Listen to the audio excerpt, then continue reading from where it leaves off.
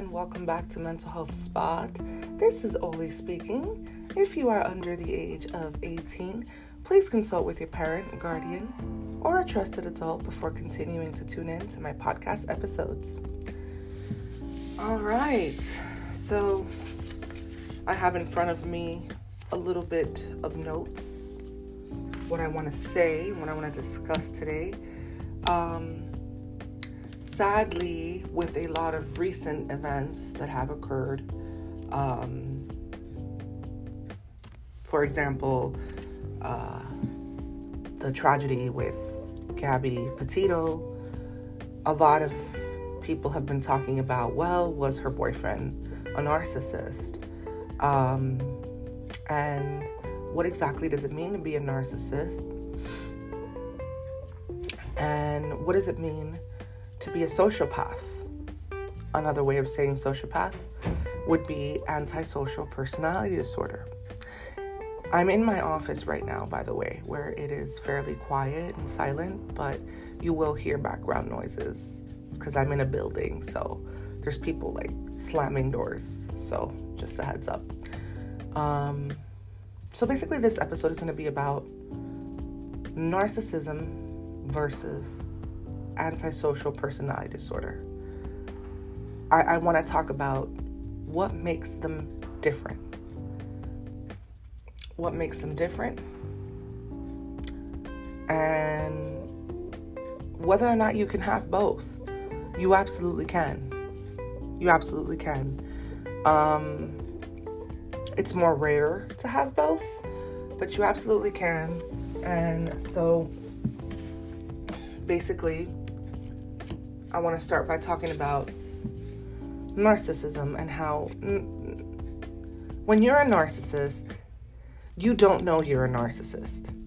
I know that people have a hard time fully accepting this because it sort of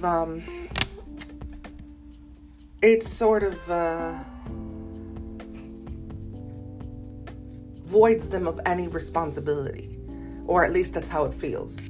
But just because they don't know they're narcissistic doesn't mean they're not still responsible for their behaviors. They are. But the reason that I say that is because I've had a lot of people ask me, hey, Oli, do you think I'm a narcissist, or do you think I have narcissistic tendencies? And my answer to you, if you ask that question, is if you're even asking me that, the answer is no. If you even care that you might be a narcissist, the answer is no. Okay? So they don't know. They don't know. Now, a narcissist, their behaviors, they occur more specifically for their own benefit, but they're not really trying to hurt anybody else. I know that part is infuriating to hear, but it's not like they're really out to get anyone. They're not really out to get you. They just want to benefit themselves. And if it so happens that benefiting themselves is going to harm you, then that's what's going to happen. But it's not because they take any particular joy in it. They take particular joy in being the best and in being the wanted one, the mighty one, the powerful one. They do take joy in that. And yes, they enjoy being better than you. They enjoy being better at your expense, but it's not necessarily out of maliciousness. It's more out of this just need to perpetuate the idea that they do no wrong. There is nothing for them to be accountable for because they make no mistakes. They make no errors. They're perfect. They're perfect. And so if you being present can assist them with perpetuating the false notion that they are perfect, then great. That's what your role should be. But it's not so much, oh, I really want to get them, I want to get them good because I have malicious intent. Not necessarily. It's more just about what's good for me and what's going to benefit me. It's an overall lack of empathy. It's an overall lack of compassion. They're not really seeing the world through anyone's eyes but their own. Again, not through maliciousness, just because they are self-centered and don't know how to be any other way. Now, when it comes to someone that has antisocial personality disorder or sociopathic tendencies, that is someone who enjoys violating the rights of others. That is someone who has no empathy, has no remorse, and is okay with that. This is a person who is aware that they don't care about other people. They're perfectly aware of it. They don't want to take accountability for it. So that might have that narcissistic component to it. But they're aware that they're not empathetic individuals, and they're aware that they do, in fact, enjoy violating the rights of others. They enjoy violating your personal rights, your professional rights, your physical rights, your emotional rights, your psychological rights. They take great pleasure in this because it makes them feel good to see you not doing good. Okay? That's where that sociopathic nature comes in. These are people that are prone to violent behaviors. A narcissist may or may not be prone to violent behavior. It just depends. But typically that's not the case. Someone that has antisocial personality disorder might have a history of hurting animals at an early age, or killing animals at an early age, or behavioral issues in school, a lot of physical fights, a lot of verbal altercations, things to pay attention to. Where a narcissist is just truly selfish and they just can't see past themselves because they have reduced empathy, they don't really want to hurt you, but they will if it means benefiting them. But it's not that they necessarily enjoy it. It's just they need to be number one.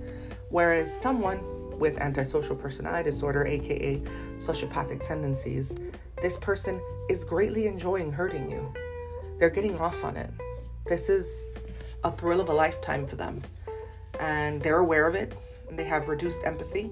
They're aware of it. And they often fake basic human emotions to fit in with the world, because they understand that things like joy and happiness and sadness and anger and empathy, that these are things that people exhibit. And so they often fake it. A narcissist doesn't bother to fake it because they don't think anything's wrong. But when you have someone with antisocial personality, they do try to fake it because they want to blend in. They want to go incognito.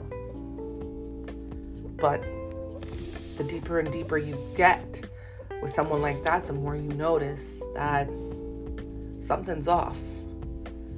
And so there's been a lot of talk about Chris Watts and Brian Laundrie and whether or not they were narcissists or have antisocial personality disorder. I'm leaning toward antisocial personality disorder. Honestly, it could be both, which again is more rare, and some of the symptoms and the experiences can overlap with both, but a narcissist wouldn't think that what they're doing is wrong. They would think what they're doing is justified. So I guess on that, it's possible. At the same time though, like, to commit murder, you don't just snap. Unless you absolutely have some really deep-seated mental health issues and you have a break from reality, and that's a separate conversation. You don't just snap. There's a process that's leading up to that moment. And so whatever that process leading up to that moment looks like, whatever that experience is like, would determine which one is which. And so I hope that this little tidbit of information was informative for you. I look forward to saying more soon in a future episode. I always take suggestions, always wanting to know what you guys want to talk about, what you want to hear about. And so sending everyone so much love. Hope everybody stays safe. And I will say more soon. Bye-bye.